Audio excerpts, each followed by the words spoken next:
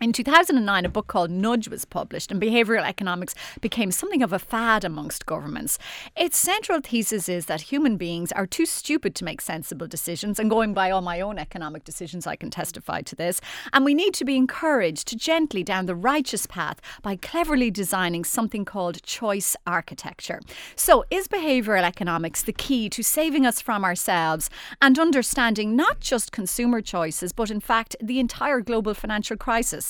Or is this good old nanny state paternalism dressed up in a few marketing tricks? In studio this morning, Dr. Pete Lunn is an economist and author of Basic Instincts. Jill Kerby is a personal finance journalist, broadcaster and author. Councillor Keith Redmond, he's a Fingal County Councillor, founder of the Hibernia Forum, and extremely rare in Ireland, a self-confessed libertarian. We'll get on to that in a while. And Anna Connolly is a business psychologist with Work Frontiers. Are we capable of making rational decisions? And if not, is it up to the government to protect us from our bad decisions? Pete Lunn, may I start with you, please? Tell us what behavioural economics is. Well, I'm afraid, Sarah, first thing to say is no, it isn't a fad. It's a scientific movement that's been going on for about 30 or 40 years, possibly even longer. And what it's really done is produce replicable scientific findings, beginning in laboratory experiments and expanding into field experiments, that allow us to better understand how people make decisions, and also how easily those decisions can be changed by the context in which they're made. So we might feel like we're very autonomous, like we make our own decisions, but what turns out to be the case is that the context in which the decision is made can radically alter the decision. So if somebody changes that context, they can change your decision. And that, of course, is why behavioural economics is causing a political fuss. Behavioural economics also, I know it's your job to whip up a bit of debate on a Saturday morning, does not show that human beings are stupid. Really? It doesn't even really show that they're irrational, I don't think. What it does show is that their decisions can be easily changed and are often inconsistent, and that many of the decisions that we have to make are taken under conditions of great uncertainty. It's perfectly rational if you're very uncertain to be swayed by the context around you. And that's what it turns out people are. But that means that not just governments, but private companies can use this science to manipulate and change our decisions. And there's nothing we can do about it. The genie's out of the bottle. The better we understand decision making, the more we know that contextual effects happen and can change decisions, the more people can change context to change our decisions. So that's why there's political debate about it. So give me an example of, say, something like framing, which is one of the issues in behavioural economics. The classic example in behavioural economics that's made it furthest, if you like, into policy and had the biggest effect is pensions. It's changing the default on pensions. If when you join the company, you have to actively sign a form to sign up to the pension, about 20 or 30% of new employees will do it. If instead you're automatically enrolled into the pension scheme and the form is sitting on the desk and you have to sign the form in order to opt out of the pension, only about 20 or 30% of people opt out. In fact, probably more stay in the pension scheme. And it looks like the reason for this is that people are so uncertain about pensions and don't really understand them that if they are, to use the jargon, auto-enrolled, in other words, the default setting is that you're in the scheme, they treat it as advice from the business or as a signal as to what everybody else is doing. So they think they'll be more comfortable if they go in the scheme too. So they do. Now, New Zealand changed their regulations so that in private companies, people are defaulted into the pension schemes. They did it because back in the early noughties, private sector pension coverage in New Zealand was terrible. They were down at about 20% coverage. In a period of about 7 or 8 years, they've gone from about 20% coverage to over 60% coverage simply by changing the default. The important thing to understand here is nobody was compelled to do anything. It was a completely free choice whether you joined the scheme. All they changed was the social signal involved. And that was changed by just saying, we auto-enroll you and you sign the form to opt out, as opposed to the same form is sitting in front of you and you sign it to opt in. Anna Connolly, will you give me an example of a few more attributes of the ways that we make decisions, the odd ways we make decisions? Well, I guess when we think about decision making, one way to look at it is that we have sort of two types of thinking in our brains. There's a system one thinking where we make very fast decisions, and a system two where we make more logical and rational decisions. And this is very useful for us because the sheer amount of information that's coming at us every day means that it just doesn't make sense for us to have to deliberate on every decision. I mean, we'd be paralysed to take any action in our lives. So with this in mind, some of the kind of quirks, if you like, or the funny decisions we make is we have a major aversion to losing or to loss. We also love the status quo. So that possibly, Pete would know more about this, explains why a lot of us stay with the same bank for years, why we don't change our insurance. So we're quite comfortable with things staying as they are in the status quo. So that's an example of two biases, if you like, that we have in our decision making. What about something like herding then? The way we'll just do what everybody else is doing? Well, there's a great concept, I suppose, called social proof. So it takes some of the risk out of decision making, I guess. If we see that lots of other people are following a particular course of action, we'll follow that course of action as well.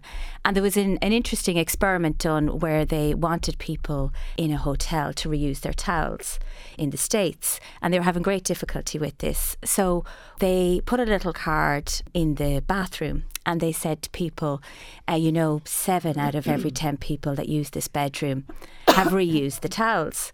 And all of a sudden there was a dramatic increase in the amount of people reusing the towels. Now, they had tried lots of other cards telling people about the environmental impact, giving people all the education, but it was the social proof, if you like, that thing that, everyone else that stayed here reused the towel. I was in a hotel once in America where clearly they were having a problem with people stealing the bathrobes.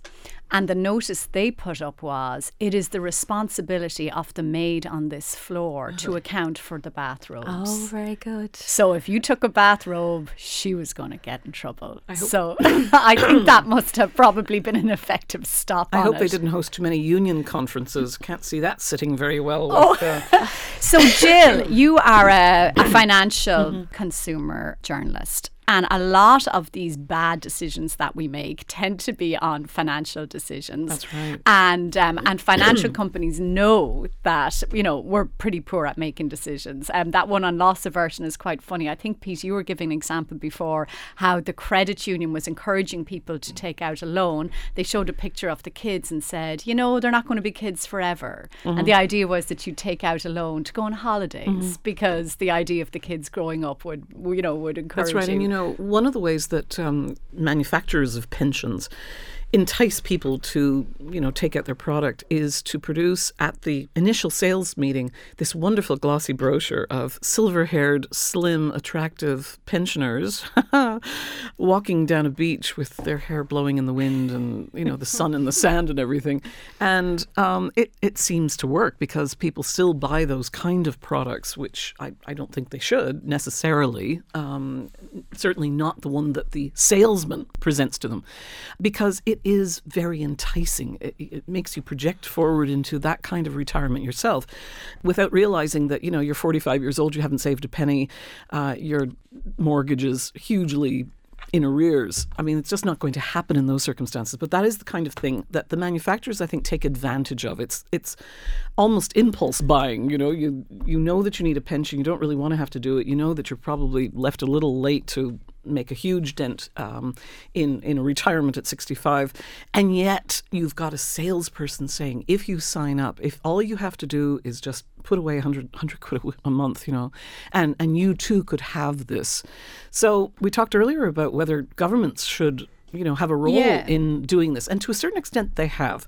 When I first started writing about personal finance, they allowed the pension manufacturers, and I'm talking about pension companies basically with products to sell, they allowed them to really emphasize the projected potential outcome of the money that you were putting away based on really, fairly high assumptions of growth without, of course, being obliged to also tell you what the costs and the charges would be and all of that kind of negative impact on your fund. Now that's changed. I mean, that sort of regulation has improved that. But governments have done it the wrong way in that even here in Ireland, there are hundreds of pages of regulation and warnings that the advisor or the sales guy still has to go through. And I think they do it very perfunctorily. And I have to say, I've practically never spoken to anybody who said they really understand what the downsides were. But what about the first principle of it, that Peter was saying, is that the government has decided perhaps rationally, and you would also presumably advise that it is in our best interest to have a good pension. Absolutely. And yet people are remiss about doing this for all kinds of psychological reasons. It's too far in the future. They need the money now. They don't want to lose the money now, or they might choose a bad product. So a government or a company will set up this default option. Yes. Now, do you think they should be doing that? Or if we don't save for our future, well, that's our own lookout. Well, we already pay default pensions. Everybody who works is obliged to make PRSI contribution, and it goes towards the state pension. But unfortunately, the state pension isn't invested. It actually is just a form of taxation being paid out to people who are collecting their money every week. But we do, and so we haven't rebelled against. Well, nobody likes paying taxes in PRSI, but everybody pays it because you're compelled to. I'm actually in favour now of auto-enrolment, and to make it pretty difficult to, it's not just a matter of just signing one form and getting out of it. I think you probably have to go through a process to get out of it, because even a 60% success rate in New Zealand probably isn't high enough. There's still a lot of people who don't have it. I'm almost in favour of universal pensions, compulsory universal pensions that would sort of take over the PRSI one as well, so long as they were invested and everybody was doing it. But the problem with that is when you allow the government to be the proponent and the driver of these sort of things, you then get their rules and their way of doing things. And governments haven't been terribly efficient at that, unless it was something, we talked about this earlier out in your hall, and that is the SSIA scheme. I mean, that was a terrific incentive. There is going to be tax relief always on pension payments, but the special savings investment account that we all, or hopefully all, invested in about 10 years ago or that more. one I did manage to get right. Yeah. The government got that one right too. Keep it really simple. Allow people to, put a certain amount of money away every month, and the government would top it up, as they top up, in a sense, pensions now with tax relief. It's not compulsory. I wonder if even if they made it compulsory, that would work certainly. But it wasn't compulsory, and a lot of people still invested in it. So they have to be very careful about how they structure a compulsory or auto-enrolment scheme. So Keith Redmond, the basis of economics is that people will act in their own self-interest, and they'll know what decision is best for them, and they will take that decision. Behavioural economics would say that's really, really actually hard to do, and therefore the government is saying on some situations we need to intervene to nudge people or encourage them, not compulsorily, but to make it easier for them to make a decision which is in their best interest. Now, what do you think of that?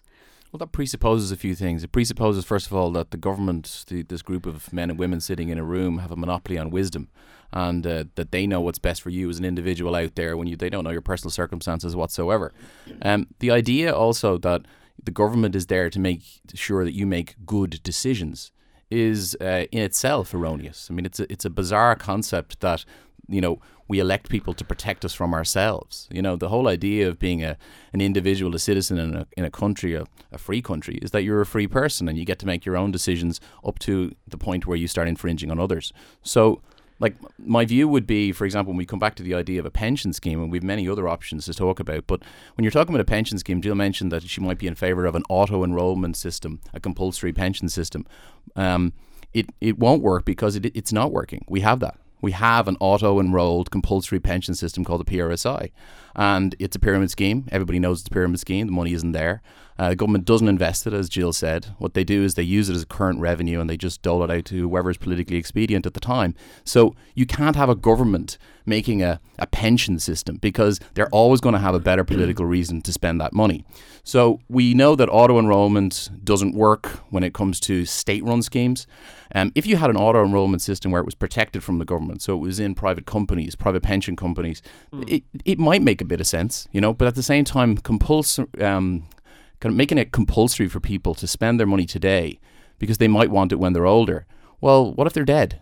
So the point is that people can make their own decisions about their own money. Go back to the fundamental thing about behavioural economics, which is that it's really hard for people to make a good decision in their best interest. Is it? Well, see, that's another kind of assumption. So let's say it's not an assumption. Well, if I could just mention one thing, right? So, for example, if the premise of behavioural economics is that there's a kind of an objective truth in good decision, bad decision, okay? So, for example, let's say smoking cigarettes, all right? So, now I don't smoke. I personally think smoking cigarettes is insane, okay? But am I to be then made the Minister for Health and to be made to foist my belief on everybody else? And if I then say, well, you know what? I think that smoking cigarettes is bad, so I'm going to make sure that no one can do that because objectively I find that true. Now, a smoker might turn around to you and say, well, do you know what? I enjoy smoking cigarettes. I get pleasure from smoking cigarettes. I read the packet. I know the risks that I'm taking. But I'm an adult and I'm making those choices on a basis of a risk-reward basis. So the reward is I'm getting an instantaneous gratification, and the risk is that 20, 30, 40 years from now, I might die early of something horrible. But that's my decision to make, and it's not an objective truth of somebody in a committee room that cigarettes are bad for me. Pete. Sorry. Just intervene for a second. The difficulty with that, of course, though, is that the government picks up the tab and has chosen to pick up the tab for the cost of people smoking. So smokers are not really presented with the risk part or the consequence part of smoking here. And I think, I'm not advocating it, but I think that if people were told, fine, it is your decision to smoke, get as much pleasure as you want, but should you fall ill from a smoking-related disease, you will have to pay for your own, there won't be allegedly free health care for you. So make sure you take out health insurance. I think that is absolutely correct, right? And that is but we don't do that. But we don't do that. The point is that we compulsorily confiscate people's income. We call it tax, and it pays for this healthcare system. And then we give out to them for using the healthcare system we force them to pay for. So they also pay extra tax, in enormous hyper-taxation on the cigarettes themselves. So in a way, every cigarette that they put into their mouth, they're paying for the future healthcare. But what we never speak about when we talk about smokers and their drain on the healthcare system is they don't tend to cost us an awful lot in elderly care. Because they die. Correct. Right? So they're dead. And so therefore we don't pay for a lot of their health care that older people will get. So older people have a myriad of diseases that smokers don't actually cost us for. Pete Lunn. The problem with taking ideological perspectives to problems like this, whether it's a libertarian one or a paternalistic one, is that when the world changes and the evidence changes, the danger is you won't notice. What is happening with behavioural economics? It's got nothing to do with premises or assumptions about how people behave, whether people are rational, whether people make good or bad decisions. That's not what's going on here. What is going on here is that science has shown how easy it is to manipulate people's decisions. That's what's going on. So in my lab, I can alter your choice between two personal loans, right, where you're just choosing between two personal loans simply by changing a small contextual factor. I can change about 40% of your decisions between products. How do you do that? It's all about how I frame the information. It's all about which price information I make more prominent, what I show you, what I don't show you. We published this report over the summer showing this, and we also published a test of a potential solution that makes it more likely that you will choose probably what you would most like if you really stopped to think about it hard enough and had all the information available. So what the science is doing there is it's showing how vulnerable your decision-making is to manipulation, but it also is potentially helping you to work out what people really want and therefore what a system might look like that makes it easier for them to choose what they really want and not be manipulated. When we set this up as an argument between individual decision-making and their rights to make their own decisions and their own mistakes against some big bad government that's taking decisions for us, we're completely missing the point, because most of the decisions we make are influenced by multiple people, and largely the other party involved that's really important here is private companies. And the reason government have really got to pay attention to behavioural economics and have got to get involved, whether they like it or not, is because what it's showing is how easy it is for third parties to manipulate our decisions. If I can show in my lab that I can manipulate your decision over personal loans to the extent that I can, of course government needs to worry about it, because the danger is that private companies are going to manipulate you in the direction whereby they make the most money and you end up bearing too much financial risk. So if you take an ideological approach and say government has no business in our lives, you don't see it when the world changes. The world has changed. The genie is out of the bottle. There is new science there. People can manipulate our decisions. That raises big political issues.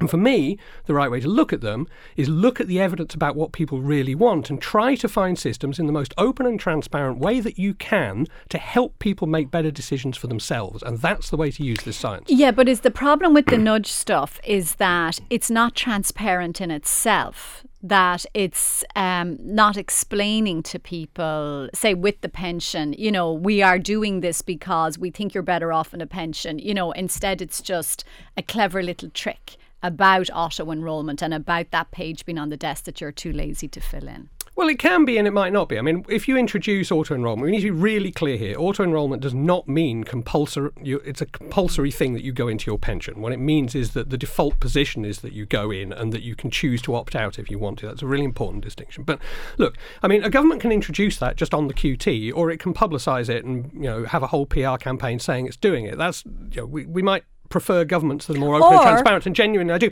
There is, but the thing you said, Sarah, is important here. I mean, a lot of nudges work. A lot of contextual changes change our decisions without us having any idea that it's happened to us. That happens every time I go out for lunch, and I unfortunately have to walk down a supermarket aisle where they actually make the queue for the till a row of sweets. Mm-hmm. Right? Now, I am being nudged there. They are making it harder for me to not buy high-fat, high-sugar items in my lunch. Exactly the same happens when I go to one of the coffee shops and I order the coffee and I've resisted the temptation to go for the blueberry muffin that's sitting on the counter, and they say, is that everything or would you like something else? What they're trying to do is make me change my mind because they know I'm tempted to have this high-sugar stuff that's sitting on their counter. Right? In those circumstances, I'm being nudged. Right? Now, you're right.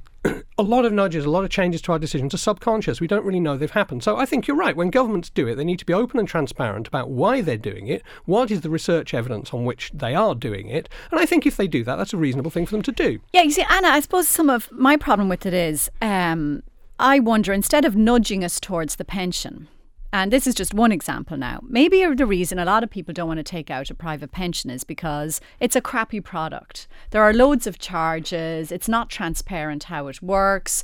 You know, who's investing this money? Some dude in a stockbroking firm. And what does he know? Because look at the mess they made of everything. And maybe what I really want is the government to change the actual product to make it more attractive rather than to employ some nudge / trick / choice architecture, you know, to make me take it. Well, I think Pete raises a very good point. I mean, the government are way behind on this because supermarkets have been using these techniques for decades. You know, buy one get one free. The having all the sweets on the till is my personal bugbear because I have 2 small children. The smell of bread when you walk into the smell shop, of coffee. Yeah. All of these things that kind of assuage our senses when we go to buy something. I think from a psychological point of view, we have when we're faced with this kind of bewildering array of options, I think that's where the problem is because we have so much time, only so much time to make decisions. We have only so much sort of cognitive ability to make decisions. Now, but we only have so much cognitive ability. Is that the nice way of saying we are just too stupid to handle this stuff? We know we shouldn't buy the sweets. We know that. But we just do it anyway because they're there in front of us. You see, it's not we. That's a good point. I think one of the other kind of conceits in this whole kind of nanny state culture is that it's not a we. We never make the laws for us. We always make good decisions for us. We make it for the other guy, the stupid guy, you know? For example, one of my pet hates at the moment is the introduction of the minimum alcohol pricing in the new alcohol bill. Minimum alcohol pricing basically means that you can't sell alcohol below a certain price. But it only affects cheap drink, okay? So, like politicians and doctors who pontificate about this, who tell people, like, we're doing this for your own interest, it only targets poor people. It doesn't target politicians and doctors going have a brandy and a bottle of Chateauneuf de Pape. It only targets the people getting a few beers from Aldi. So, you know, that's an example of not we, but they. And, you know, they are poor because they're uneducated and therefore they need to be minded. So I think that, for example, the minimum alcohol pricing is part of a wider alcohol bill. We mentioned on Twitter earlier about this curtain. And what's a curtain? Right. So basically in the new alcohol bill, there's a suggestion that a curtain be placed across all alcohol aisles so people can't see the alcohol. So we have this kind of burqa protecting people from the the temptation of alcohol walking down the aisle. Maybe we need a curtain over the chocolate at the cash register. I mean, this is the insanity we're getting to with this nanny state stuff, Yeah, no, I have to admit, I remember last Christmas I went out to do my Christmas shop nice and early. The kids were at school, went in, filled up my trolley, got to the till, couldn't pay for the bloody stuff because I couldn't pay for the wine until, 10 or 11. And I do have to take a break, but Pete, you were shaking your head in total depression there. Keith was speaking. So I'll let you come back in just before. Well, we're supposed to be talking about behavioural economics. I mean, if we equate it to this nanny state stuff, we're again failing to understand the complexities of what's going on. And I agree, there are really difficult issues about where we draw the line. I mean, if research shows, as it has done, that plain packaged cigarettes and cigarettes that you have to ask for at the counter and are in a cupboard and can't be seen result in fewer teenagers taking up smoking, well, I think we can have a pretty good debate then about whether it's reasonable for the government to regulate. So there are real issues about where exactly we draw the line. And it can sound really stupid to say we should have alcohol behind curtains in supermarkets, and we can all tell jokes about it, and it all sounds pretty silly. But we do have a major problem with how much we drink. And one of the problems is this stuff is being marketed at us at every single turn. And in fact, the reason we know we have a major problem is because if you survey people, there's a very large amount of the population that wishes that they drank less, and will state that, but on a day-to-day basis really struggle to do that. And if when you fill up for petrol or simply go to get a newspaper, you have to do it with beer and wine sitting around it all the time, the world has changed. It makes it harder to do it. It's exactly the same as true as smoking. Most people who smoke wish they smoked less. Most adults wish they did more exercise. If we can help them to do it, then maybe we should. Jill Kerby, one thing that interests me is, so from the supermarket to the pension company to the credit union to everybody who's trying to use advertising and marketing to make a decision which is not necessarily in our self-interest. Let's say we accept that as the premise. Okay, Keith will have a stroke, but we'll just put that on one side for a minute. And that the government should intervene. Why doesn't the government intervene more on stuff like financial regulation? Or I'll give you one example, say health insurance. We know that there are millions of different kinds of health insurance plans because health insurance companies know we'll probably pick the wrong plan.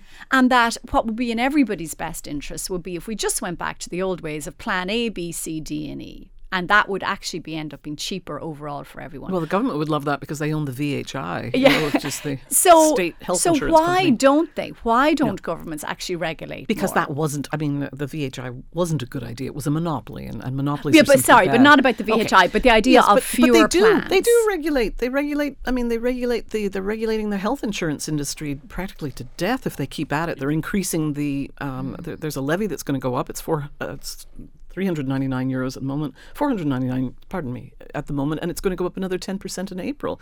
And that's money that basically goes to the VHI because they have a lot of older customers. But the government does a lot of regulation, and most of it they don't do very well, I don't think, in many ways. They could have done it a lot better in terms of pensions. Many years ago, they introduced a pensions board. They introduced later the pension ombudsman. They also, required pension companies to meet certain criteria and whatever. But while they induced the pension companies to show customers exactly how much it was going to cost to buy that product, they didn't insist that they do it simply and easily and transparently, in my view. And the one thing that they didn't do, which everybody that I know who works in the good side of the pension industry, if you wish, people who really wanted this stuff, to be sold and mostly to have their members or their employees covered, wanted commissions to be abolished. And that is something, the sales commission is still there. It's been abolished in other countries. In the UK, it's been abolished in Australia, it's been abolished in a lot of different countries, but it's still there. And it is the inducement for the manufacturers of pension product, okay? Not investments overall, but the product that is sold.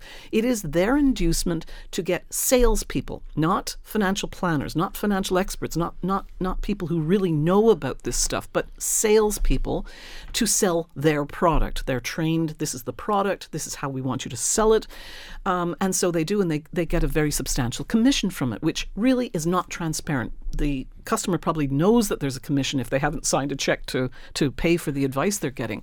And that's the problem with pensions, in my opinion, with the mass sale of pensions, with people's perception of pensions, with their distrust of the pension industry. Is so just because abolish they know it. That there's, so just abolish the commission. They kind of know there's big commissions and costs and everything else, and that it's subject to the open market too, of course. I think it should be abolished, absolutely. But the problem is that, and this probably, Pete would probably know how to explain this better than me, there has been an entire industry built up over decades and generations that say you don't have to pay for this. You come to us, we'll organize it, you will pay into it, but it's free. We'll organize it free for you. And people just don't want to put their hands in their pockets and say, I'm dealing with an expert, a real financial planner or financial advisor who understands this stuff. And like my doctor, my solicitor, my accountant, I have to pay this person to hopefully give me suitable advice. It may involve product or it might not. They may devise a great investment fund for you and that is suitable for you.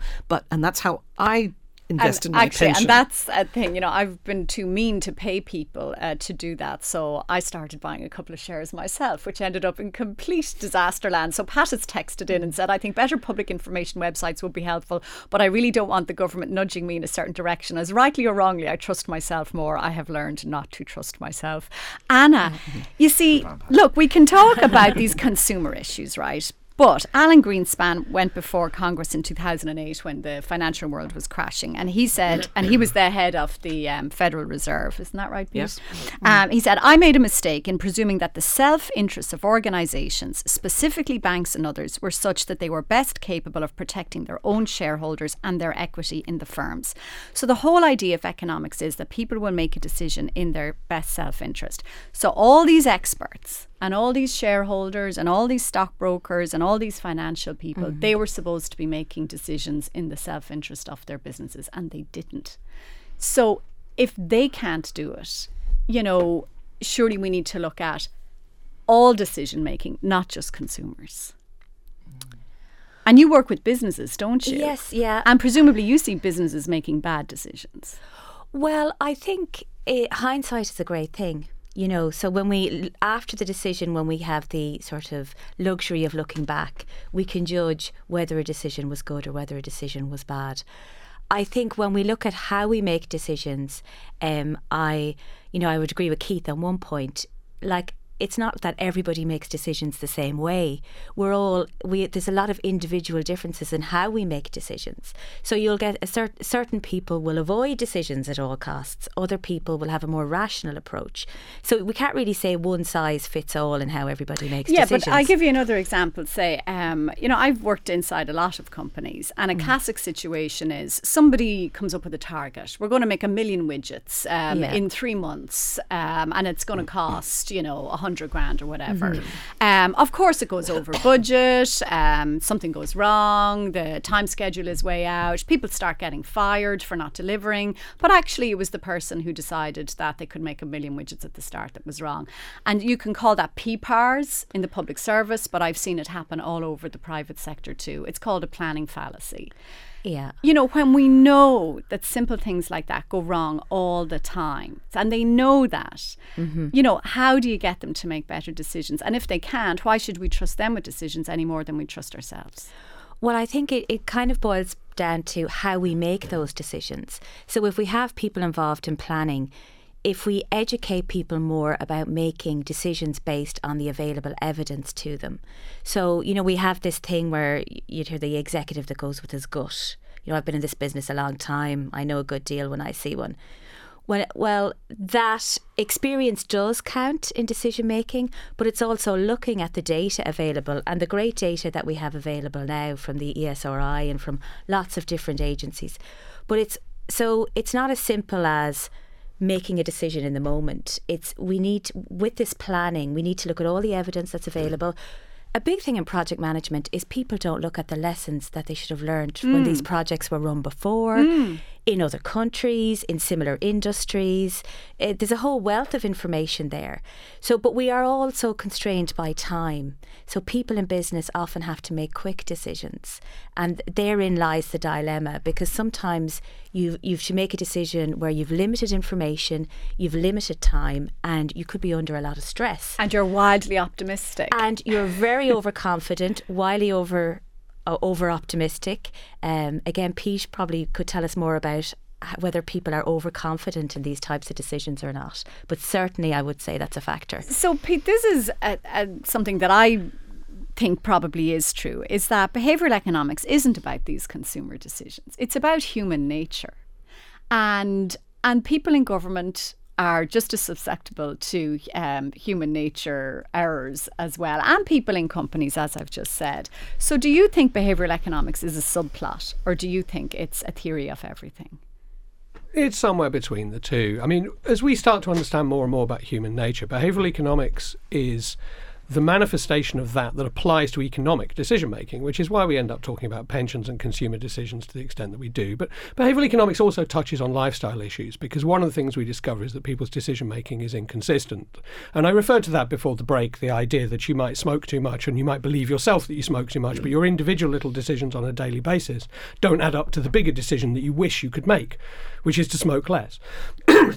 Excuse me. So behavioural economics also gets involved in those bigger lifestyle issues about how you make decisions that have implications for outcomes much later in life, whether it's health outcomes or whether it's financial outcomes or whatever it happens to be. So yes, the more we understand the way people make those decisions, the more we understand the psychological mechanisms involved, the more we can adapt the contexts around us in ways that help people to make better decisions if we use the science well. There's no guarantee that the science will be used well. Private companies can use the science to sell more high-fat, high-sugar food at us, or make us drink more or smoke more if they want to, and they will try to do that because they make profit from doing it. Governments may use this science to help us to make better decisions, or they may use this science to push a political agenda on us that we wouldn't agree with, and we might quite rightly have a liberal backlash to and think they're being too paternalistic. It's just science, and there's a lot of it. You're right, it's quite universal because it's about us and it's about how we make decisions, and we go through every day making decisions. So this is really important science. Yeah, absolutely.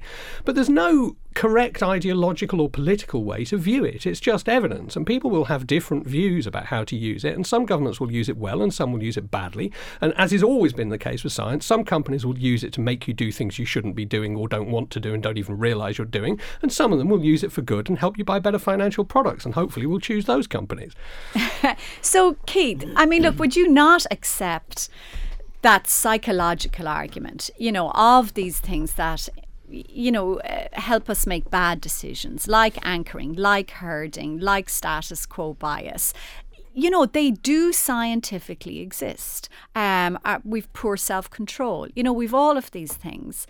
And it's not enough to say you're an individual, you can make a bad decision if you want, because your bad decisions do affect other people, either through caring for obese people, if they're eating the high sugar products, having to look after them in their old age because they didn't take out the proper pension plan. And that's where your argument falls down. It's not individuals, it affects third parties. Well, no, because my argument doesn't fall down if you follow my argument to its logical conclusion. Your argument is predicated on the fact that the other people that are affected, whether they be taxpayers or whether they be, the government, is because the government and taxpayers have decided to take up the cost of these things. Jill touched on it earlier. If you're engaged in, reckless behaviour, whether it's smoking or, as Pete says, if you're drinking a lot of high sugary drinks or whatever, if you end up with obesity and your diabetes and lung cancer, your argument is, well, you see, now we've got to pick up the tab for that, so therefore we should have been telling you at the start that you're not allowed to do it. And what I'm saying to you is don't pick up the tab. I mean, the whole point is you can't turn around and say to a 25-year-old, we are going to dictate all of your choices in what you consume because we've decided to confiscate your money and then pay for your healthcare if you need it. So, for example, we have the minimum alcohol pricing I touched on. The sugar tax is coming, plain packaged cigarettes, mandatory calorie menus, a ban on fast food outlets near schools. I mean, this is undeniably the most nanny state government we've had in the history of the country. And it's a kind of it's a bizarre acceleration of these kind of measures. And, Pete says, well, maybe we have a liberal backlash and we decide, well, they've gone too far. But who's advocating the other side of things, which is that you should be giving people free choice? I just want to touch on one issue that you mentioned with Jill, quickly, yeah. which is that you said, why don't the government step in and regulate the healthcare system, the health insurance industry? It's the most hyper-regulated industry probably in the country. Yeah, but badly regulated. But the point is that we introduced one regulation to counteract the other regulation because that regulation didn't work. So we've got community rating, we've got risk equalisation, all right? These things are kind of competing because one is against the other. And really what it's all about is protecting a monopoly that's owned by the state. Instead of just saying, look, the VHI is an obese behemoth, let it fall to the market forces. And, if it breaks up, it breaks up. Right, but then we turn into America, I'd be afraid. Jill Kerby, I don't want to get too bogged down in health insurance, but Keith has made, and there is a good argument against over-regulation in the health insurance market. But based on what we know about how people make decisions, the actual answer that behavioural economics would say is simplify. There are too many products. It's too complex, deliberately so. Just simplify it. That's the one regulation that we need. I'm not sure about that. I think, governments, I don't think can legislate against people's, I hate using the word stupidity, but maybe their weaknesses. Yeah, their weaknesses. I think I only know about financial products, and what I know about them is that the banks, the insurance companies, the pension manufacturers, they're working in their own interests, the interests of themselves and their shareholders to make money off you. Yeah. And so are the people that they use to sell these products to you, which would be the salespeople. And I think the government should step in there at least and say to them, if you're going to work that sort of a system, that's fine. But the customers, the consumers of your products must know exactly, and in a very simple way, the kinds of fees and charges that you are going to include in the sale of that product.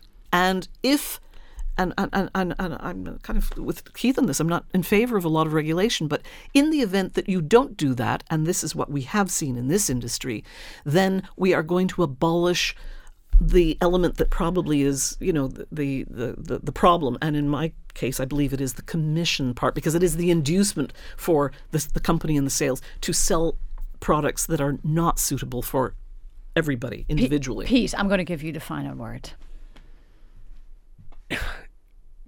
The final word for me would be this. Take your decisions as governments and companies and individuals on the basis of evidence, not on the basis of ideologies or preconceived ideas. Sometimes simplification works. There is evidence that simplification of health insurance plans in the US worked and improved consumer decisions. The Card Act in the United States that reformed the way credit card companies had to provide information for consumers saved US consumers billions. It doesn't always work. They tried to simplify mortgages in the UK and it didn't work, and it didn't improve consumer decisions, and it increased the regulatory burden, so it actually cost consumers. The crucial thing is what you need is evidence. You need to understand how people make decisions and then set environments to help them make better ones.